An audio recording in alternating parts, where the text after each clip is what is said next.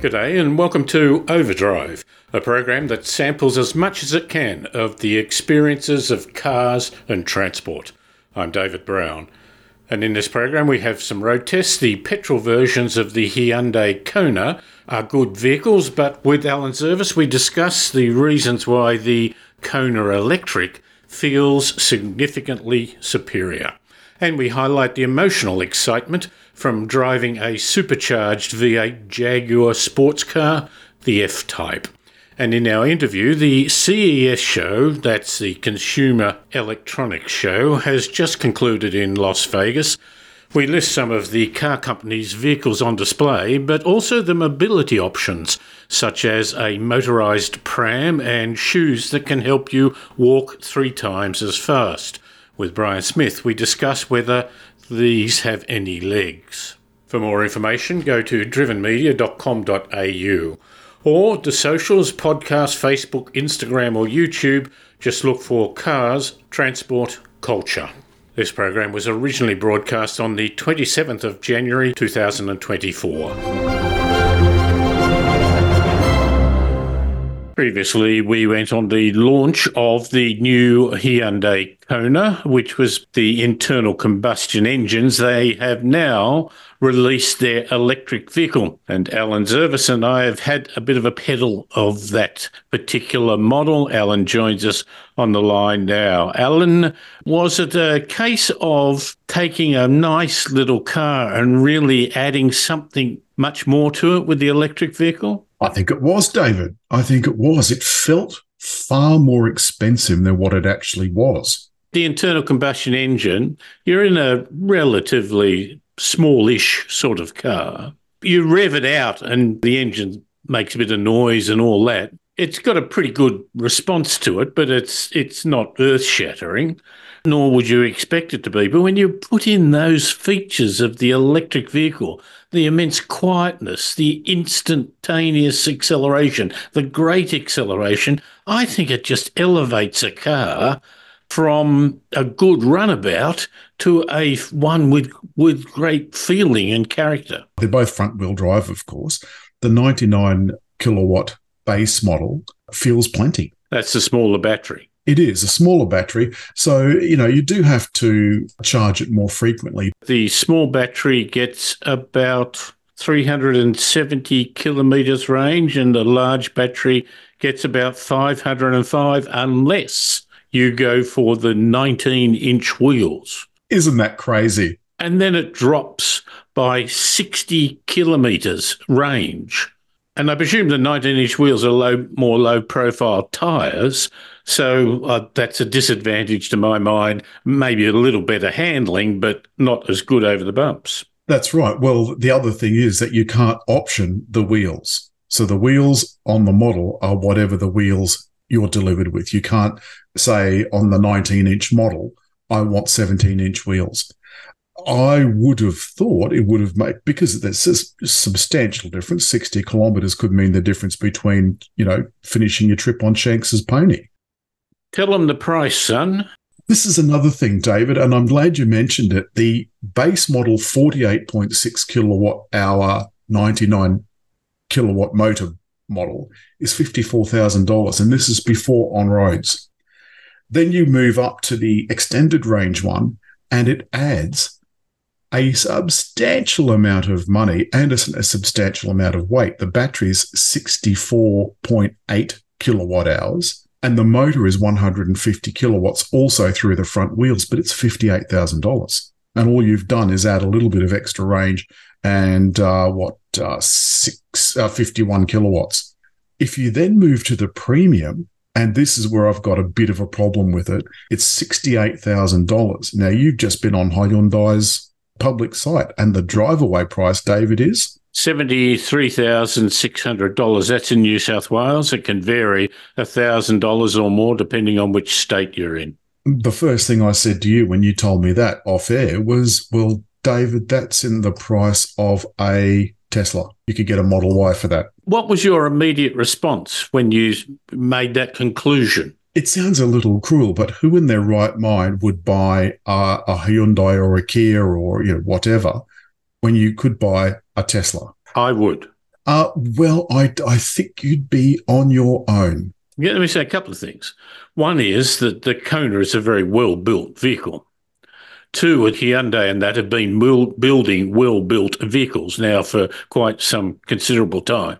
And thirdly, Tesla has what I hate in terms of the machine-human interface, where it's only the screen in the centre of the car that you've got to keep looking at. Now, there's a couple of things about the Kona that annoy me, but in terms of safety and of course, the top of the range one has a head-up display. Absolutely. Takes that a step further in terms of the right information in front of you at the right level, of which the Tesla fails badly. You would say take the Tesla mainly on image. Yes, but it does feel more premium. Now, whether or not it actually is, I don't know.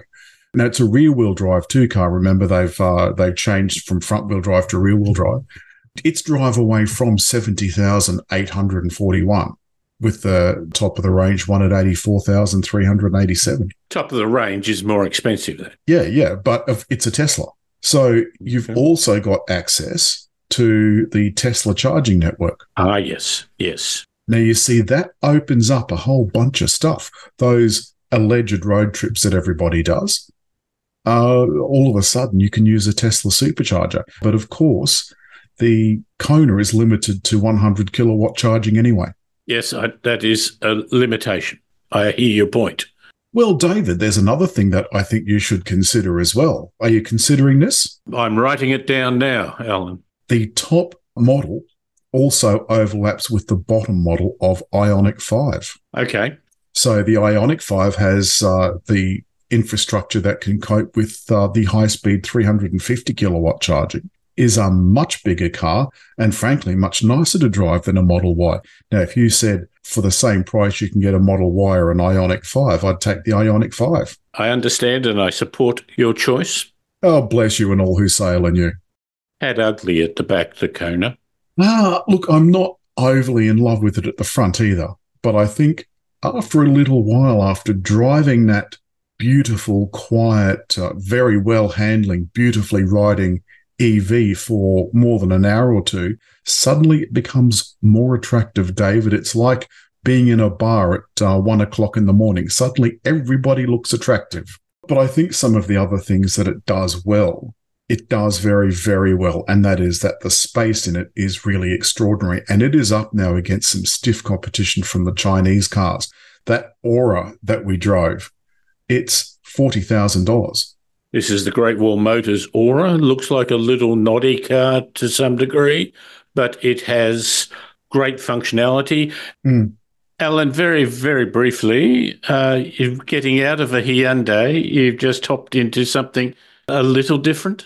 David, it's a car that would make Austin Powers blush. It is a Jaguar F-Type. This is the last run, really, of them, isn't it? It's probably the last time that I'll ever get a chance to drive a brand new one. They are stopping manufacture of petrol-engined sports cars and, in fact, internal combustion engine sports cars forever. The F-Type is, of course, the one that follows in the heritage of the E-Type, a glorious, modern, though, design with the little cues from the E-Type. Did it have the power to justify the brand? David, it makes an E-Type looks like it's camping. It is so powerful. It's a 5-litre supercharged V8 with 331 kilowatts. A beautiful 8-speed automatic. You put your foot down in it and the tail, because it's only rear-wheel drive, gets a little untidy because it weighs about the same as a pair of trousers. Camping. The thing about it was the colour scheme. How would you describe that to us? Absolutely beautiful. It's this deep olivey green, metallic olivey green, which sounds absolutely vile, but it is beautiful. And it's got this dark tan leather upholstery. It looks like something that you would choose for yourself. Like it's something that you would never want to resell. And that's how I feel when I'm driving it. It's got a black fabric roof that folds away in a few seconds, up to 40 kilometres an hour. So, you pull over as it did the other day when I went down to Picton. it started to rain a bit, so I could pull over into the slip lane. Well, so I had no choice. And as I got to the emergency phone area, I could start putting the roof up. And by the time I reached the other side again, I could blat it out the other side. It looks wonderful with the roof down, and the colour scheme, the rich colour, as you say, of that brown leather is as part of it. It really does stand out. Without the top on it, it shows it for what it really is. It's an absolute symphony. It's one of those things where all of the players know what the notes are. It is just amazing. Now, of course, what was supposed to follow on from the E-Type was the XJS, which in my mind was a little bit of a half-hearted attempt. And even the convertible one, the later convertible one of that, never quite had that same gravitas. This is a fantastic end to Jaguar convertibles in internal combustion engines, and that engine is as sweet as a nut. Alan, I think that many people envy you the situation you're in at the moment, but given it's doing it purely for the work and the not just the honour, but the privilege of being able to express the joy of motoring, and I thank you very much for your time. Thanks, David, as always. Take care. And that's Alan Service from gaycarboys.com, who's driven both the electric Hyundai and the glorious F-Type Jaguar sports car. This is Overdrive across Australia. Each year they have the Consumer Electronics Show. That's what it was called, now abbreviated to CES. That allows it to be a little broader in its context, held every year in Las Vegas. And it showcases a lot of new technology, particularly electronic-driven technology, not surprisingly. But it has started to take over from car shows. And that car companies do like to make their presence felt there. That shows that it's not just rev heads in the old style. It's companies that are prepared to adapt to new future scenarios. And to talk about that, I have on the line our good friend, Brian Smith. G'day, Brian. Hello, David. I'll just run through a few of the things that they had there. Honda. They had, probably very interestingly, a new O-Series saloon, efficiency, engagement and practicality. It's fundamentally an SUV, but with a little bit more shape to it. Kia had their vans or EVs. Mullen had a Tesla competitor that has 1,000 horsepower and a top speed of 200 miles per hour. VinFast had an electric pickup truck. Sony and Honda are working together, and they've got a new version of their Alfila EV saloon. Now, Brian, there's an interesting point here because in some ways it goes backwards. I don't mean reverse, I mean in terms of technology. The side view cameras, which we now see in things like Genesis and some Hyundais, have been replaced with conventional mirrors. So it's not necessarily one that takes on technology just for the sake of it. It's good to see, David, because that's one of my gripes about technology developments is they're often solving a problem that doesn't really exist. Electronic side mirrors is one of those weird things that you go, well, you've got a perfectly good sort of static system that doesn't require any smarts. It's a piece of polished glass and it works pretty good. So I think something like an electronic mirror just has so many things that can go wrong, given that, the world's spider population seems to be taking up residence in my mirrors. So I don't know what would happen if they were fully electronic. David, window winders as well. I think the weight involved in the motors for windows, electric windows, I think would be saved if we just went back to winders. So it's good to see them focusing on stuff that might actually make a difference. It might be incidental exercise by doing window winders. In fact, I parked behind an old Hyundai where the guy got out and wound up his window. It was a great effort. But then again, he looked like he could need a little bit of exercise. Flying vehicles also made there. Hyundai have an SA2, which is an electronic vertical takeoff and landing aircraft. an alternative form to taxis in dense cities, they say. And there is, you'll love this one, the XPeng, Chinese firm, XPeng, aviation arm of Aero HT. They're going to begin production of their land aircraft carrier this year. It's actually two vehicles in one, a six-wheeler electric van that hosts an electric helicopter. But I've got to say, the van is very much designed on the Tesla Cybertruck style, very flat-sided and angular parts to it. Not one that I would necessarily find appealing. I don't know, David. I think Thunderbirds did this back in the 60s with the puppets. I think the sort of small drone, human drone aviation or cars that fly kind of thing is like a massive dead end, a big box canyon that a lot of manufacturers are sort of forcing their way down. And I think they'll get to the point where they will realize, well, again, most of our problems in cities won't be solved by having a few tons of electronics and machinery flying around us, potentially crashing down among us. Particularly if it's for the elite just to go to the airport. Yes. I think it's a wasteful thing. Some drones, I think, may have some application in remote and rural areas, not for carrying people, but for carrying goods, I think. But I'm always dismayed when I see everyone trying desperately to make flying drones for carrying humans around the city. They could be for specialist cargo and maybe even like a transplanting heart. And if you were to carry people, maybe the best thing would be an ambulance. Yeah. You could just get them to the hospital on time. Yeah, well, I mean, helicopters, we need to be very careful about helicopters around cities. And, most helicopter flight paths are rivers for very good reasons that we don't want them flying over sort of built-up areas very much. And then, well, the question is, do these things have flight paths or will they navigate themselves their own way around buildings, and what level will they be at and how close can they go to an airport? It just seems a silly exercise to me. My colleague, the late departed Gary O'Callaghan, knew police forces very well and was a great supporter of the honour of police forces. And he went to Los Angeles and they flew around in a helicopter, actually over the top of a street between buildings. There he was looking out into the building. But he also kept hearing this ping, ping noise. When he got down, he said, "What was that?" And they said, "Oh, people shooting at us." Yes. They had a special undercarriage that was resistant. Now, a number of car companies obviously want to fly the flag of being modern and up there with development, but they haven't got an EV necessarily to show. BMW, they added an augmented reality glasses that you could wear while driving to see things like navigation commands projected onto the field of vision ahead of you. I've yet to see whether that's going to be more distraction than other. Volkswagen had their 8.5 facelifted generation of their Golf. That's about that we haven't got much to show you, really, isn't it? And it includes things like backlighting of the heater controls. That's good, really, isn't it?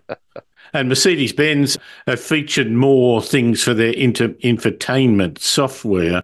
There were others around, Mobileye and Lumina, the technology for autonomous driving.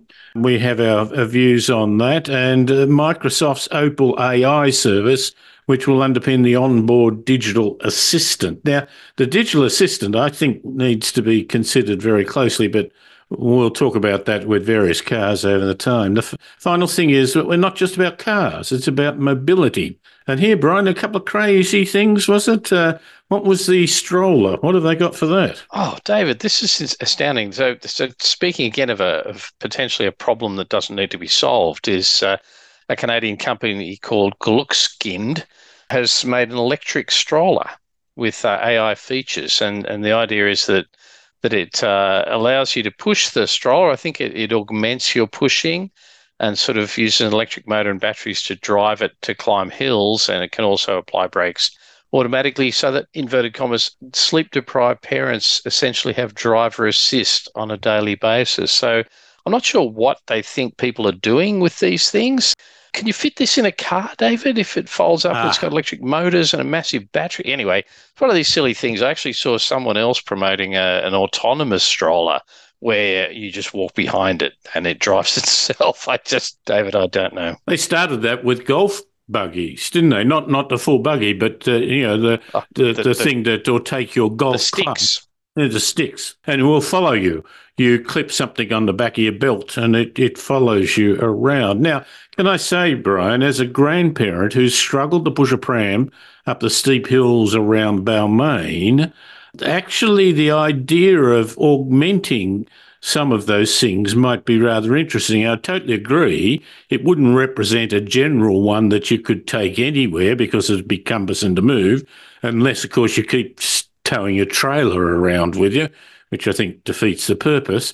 The other one is, of course, and this is something you've dabbled in a way, of being able to carry groceries. Yes. So instead of having to drive to the shops, I could walk to the shops with basically a tub behind me that I could put my grocery in. I thought about this when I saw an adult going along and pulling two kids sitting in this small bathtub type of a shape. Oh, yes, I've seen these, yes. No, and I think a motorised shopping cart might be a kind of neat idea. It doesn't need to be sort of autonomous to bring your groceries home, but to help carry your stuff. My wife, when our babies were small, she would pack like kilos upon kilo of shopping in and around the stroller. So underneath it, hanging off the sort of the structure of it. So this thing would be groaning with the child and all of the stuff in it and quite heavy. So, yeah, I could see the benefit there. But, of course, the battery has to go somewhere. Is it going to be under the child? Will it be in the framework of the stroller? And does this mean in the version that I could see, it seems to have a gigantic motor and not really very much space in the bottom to put groceries. But, David, the old shopping bag that I can't even remember what they're called, that we carried to the shops when I was a kid, the kind of little trolley thing, that having that motorised might be a good idea. The lady next door, God rest her soul, she died about a year ago, but she, up until the age of 85, used to walk to the shops. But of course, she was dragging a trolley like that. And to a degree, that meant that she had to do it quite often because she couldn't carry a lot. So yes, there is a balance. And I think there's an opportunity. Now, Brian, you actually dabbled in that area by having an electric bike with a cargo bin on the front of it. That's true. We have a bicycle that's kind of like a tricycle, but the two wheels are at the front. And it's made by a local Australian Sydney cider called Cranky. And it has a great tub at the front, and it can carry small children. So it carried my son in the front when he was small, and I'd take him to swimming in it, or I'd also carry heavy groceries in it. So I sometimes have to buy dog food and the like, and I could carry sort of a 20-kilo bag of dog food and tins of other things in this front. Electric assistance, very good. Wide, it's 1 metre wide, which a lot of bicycle infrastructure is not made for something that wide. But yes, something like that makes a huge difference. Instead of having to take the car, I can ride my bicycle and get a little bit of exercise. Did you ride it down the streets? Yes. Not on the footpath? No, not on the footpath. It needs manoeuvring space, and it's big enough to sort of take its place in the traffic flow. So it has a presence, and it's bright orange, and people see it. So, yeah, I ride it on the streets. And, David, you mentioned mobility and the need for helping people with mobility. Another CES product that was on display was a company called Shift Robotics, who've created something that they call Moonwalker shoes. David, these are kind of like a set of skates that you tie to your shoes, but they're not really skates. They've got little electric motors and servos in them, and they allow you to walk up to 3 times faster, basically walk at running speed. And a series of wheels and straps hold the thing to your shoes, and basically you just walk in it, and they zoom you along. They make you walk so much quicker. So this is the sort of idea, I think, David, that's worth pursuing and thinking about, because so many of these tech innovations seem to replace walking. You remember the Segway, David, a ridiculous device that really just replaced walking. Many scooters and many e-cycles are really taking people off their feet. Something like this, I think, is a great idea, because it might allow someone who wants to move quickly through the streets or walk a solid distance to work to be able to do that with a lot less effort. But also to people like your neighbour with mobility impairments could well find themselves more easily able to climb hills and carry carry groceries and the like. So I think it's a great idea.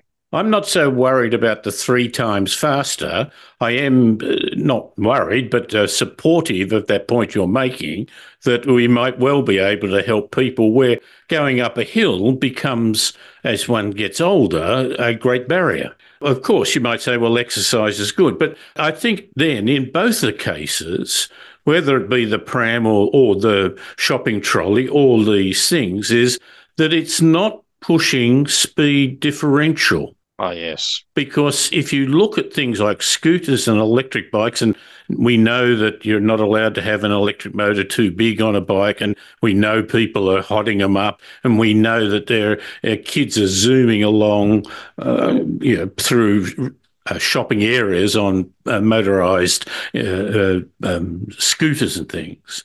So even on the open road, the issue of speed differential is enormous. And so it does what you were saying, that it doesn't take away from some effort, and it certainly doesn't create a difference between those who are walking and those who are on an electrified device. You're exactly right, David. It's compatible with the footpath. In cities, we often struggle with what we call the third mode. You're walking on a footpath, you're driving on the road, and, these more vulnerable scooters and electric bicycles, where's their space? Are they in a cycleway? How do you provide space for them where you're separating it from other vulnerable modes and separating what is a vulnerable mode away from heavy vehicles? So something like this is just walking slightly faster, right? So you're exactly right. You're not having this massive speed differential, which can create conflicts and injuries. I think it's certainly something I'm going to keep an eye on. They say they're already selling them, and there's nothing to see about the price, but I like the concept, David. I think the more we can do to make it easy for people to walk around cities, the better. What that is pushing us towards too, sorry, not pushing, but facilitating us towards, is making a more walkable city, making more local trips rather than driving them. Because if I say, well, I'm going to have to drive to put stuff in the boot, the groceries in the boot, well, I might as well drive 10 kilometres as 5 or more, or I might as well go further. Whereas at walking speed, you get a much better sense of your local community. You're less invasive into it. It's obviously less pollution that we've been getting from internal combustion engines. So it ties in with broader concepts of urban planning. Indeed. Brian, lovely to talk to you. I appreciate that greatly. And it is not just one to reactive, I don't think I could do it, or where it might be. Although it says, you said they're moonwalkers. Does that mean like Michael Jackson, I have to walk backwards? No, you can go forward. It just looks like you're gliding. It's some videos on the web. I'd encourage you to check them out. All right, I'll do that. Brian, thanks again. I appreciate your time. Thank you, David. And that's Brian Smith, who is a transport planner, international, worked around in a variety of places, working for a big company, but he's doing it with information, thoughtfulness, a view to the future.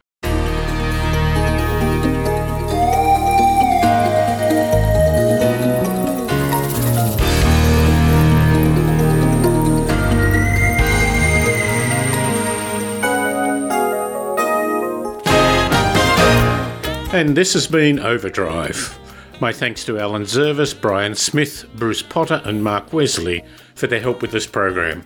Overdrive is syndicated across Australia on the Community Radio Network. For more information, go to drivenmedia.com.au, and for links to the socials, look for Cars, Transport, Culture. I'm David Brown. Thanks for listening.